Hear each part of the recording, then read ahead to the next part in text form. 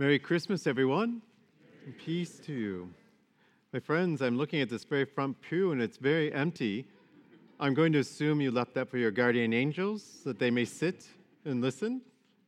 Now, my friends, at the 4 o'clock, that would have been going on an auction to the highest bidder, and they would have. The 4 o'clock people took, in particular, there was no room in the inn, Father. They were everywhere. It was wonderful. It was actually very, very wonderful. You were wise in choosing 10 p.m. to have a good seat.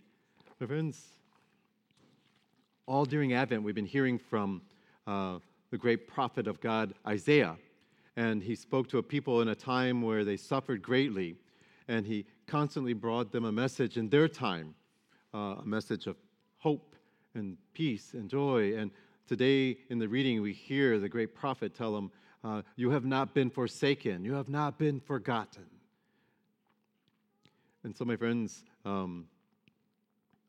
as we gather then to offer our praise and prayer to our Heavenly Father and for Jesus, and on this day we celebrate and remember His birthday.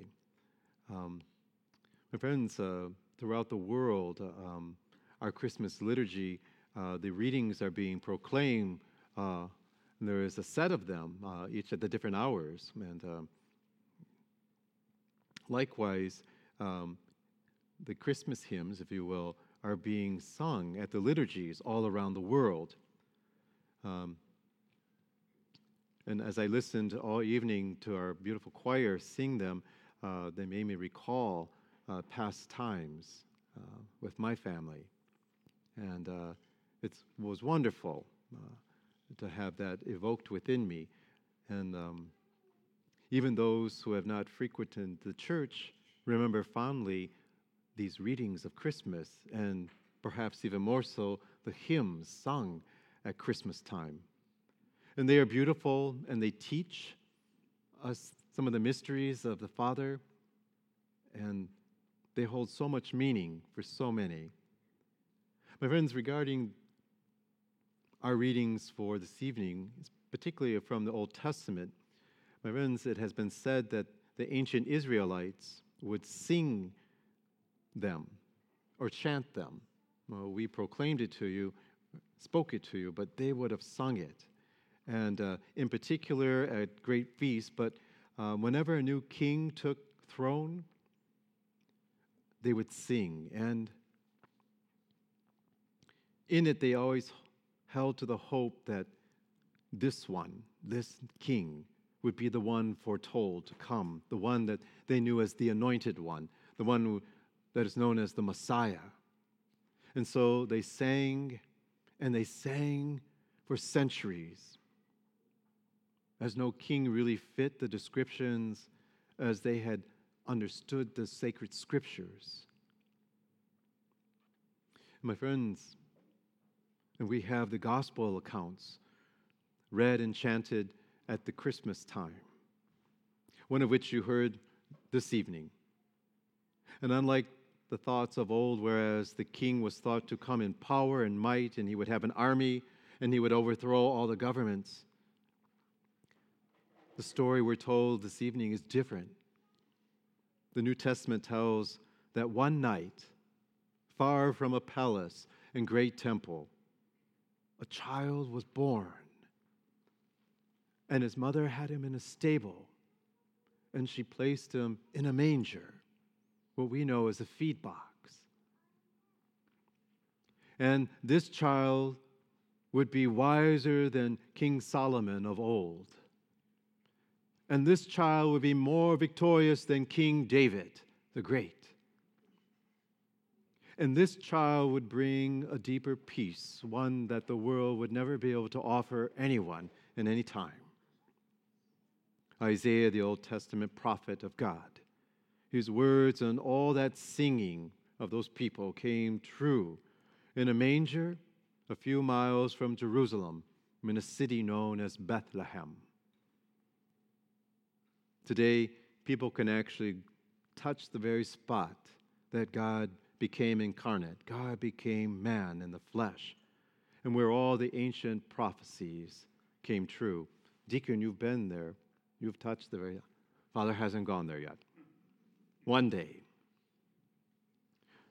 We gather each year at Christmas and sing the same hymns. One of the attractions of Christmas is that most know the music and the hymns by heart, and it evokes memories, kind of what it did for me, of many Christmases past, especially perhaps when we were young and God seemed so close to us. Remember when we were little? God seemed like he was just next door. And whatever mom and dad told us, God is like this and he did it. Yes, yes, yes. And maybe we feel we can't go back to such a time because too much has happened since we've grown up. The power of Christmas, however, does not come from such sentimentality or nostalgia, but from hope that things can be different in our life because of the birth of this child and all that he would do and all that he would say. And what he would say would become so important because up until that point, many people misunderstood. He came to tell us that God loves us and that we do not earn his love, that his love is gift and given freely to each one of us. And anyone who would tell you the opposite, anyone who would tell you that God hates, does not know the Scriptures, do not know Jesus.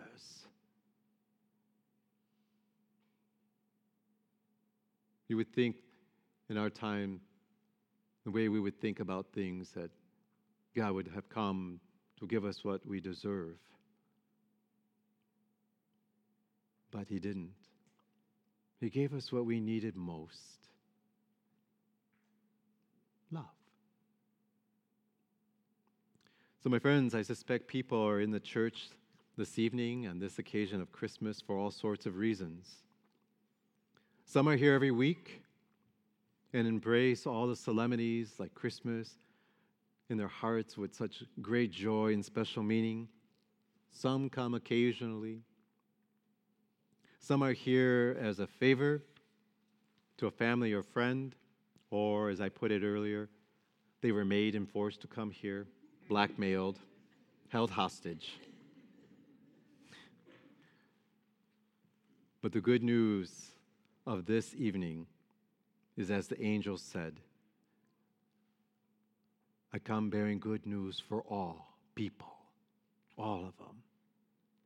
Whoever you are, and for whatever reason you are here, every person in this church is loved by God. You don't have to do anything to earn it. He loves each one of you. Each one of you. There is nobody sitting in this church that God does not love. He loves you all. And in particular, the way you are. Of course, he has great hopes and dreams, as any parent does. So much more that you can do with his grace, which is free. So my friends, if nothing else, everyone here in this church has a journey to make in the coming year, all of you. For some, the journey may be difficult, made so because of poor health. Perhaps you have a medical diagnosis that's not good. Some are here, perhaps, and their journey will be because of problems or challenges financially or work-related or because of family situations. Perhaps for some it will encompass a journey that is filled with loss, and there has been much loss in our parish this past year. For some, it'll just be a personal crisis of some sort. For some, things are going very well and all is good. But no matter the journey that you will be on, the message of Christmas is for you, all of you. Christmas means the incarnation of Jesus Christ became a permanent part of our human fabric, time and history. And my friends, as powerful as the reality of sin and its consequences are, there is a more powerful reality and presence. The Lord God, our Lord, flesh and blood. So my friends, whatever the darkness, in Jesus Christ there is light. And this year, as we prepared the church for the celebration, we made sure that there were plenty of candles to represent that light. 52, 48? I can't remember. Well, the sacristan was counting as he lit the candles. And we have them outside also. And this is just to remind you about the light of Christ, and that each of you in baptism have this. And by your baptism, Jesus Christ has become a part of your personal fabric also, your personal history. And that means then you are never alone in life's journey.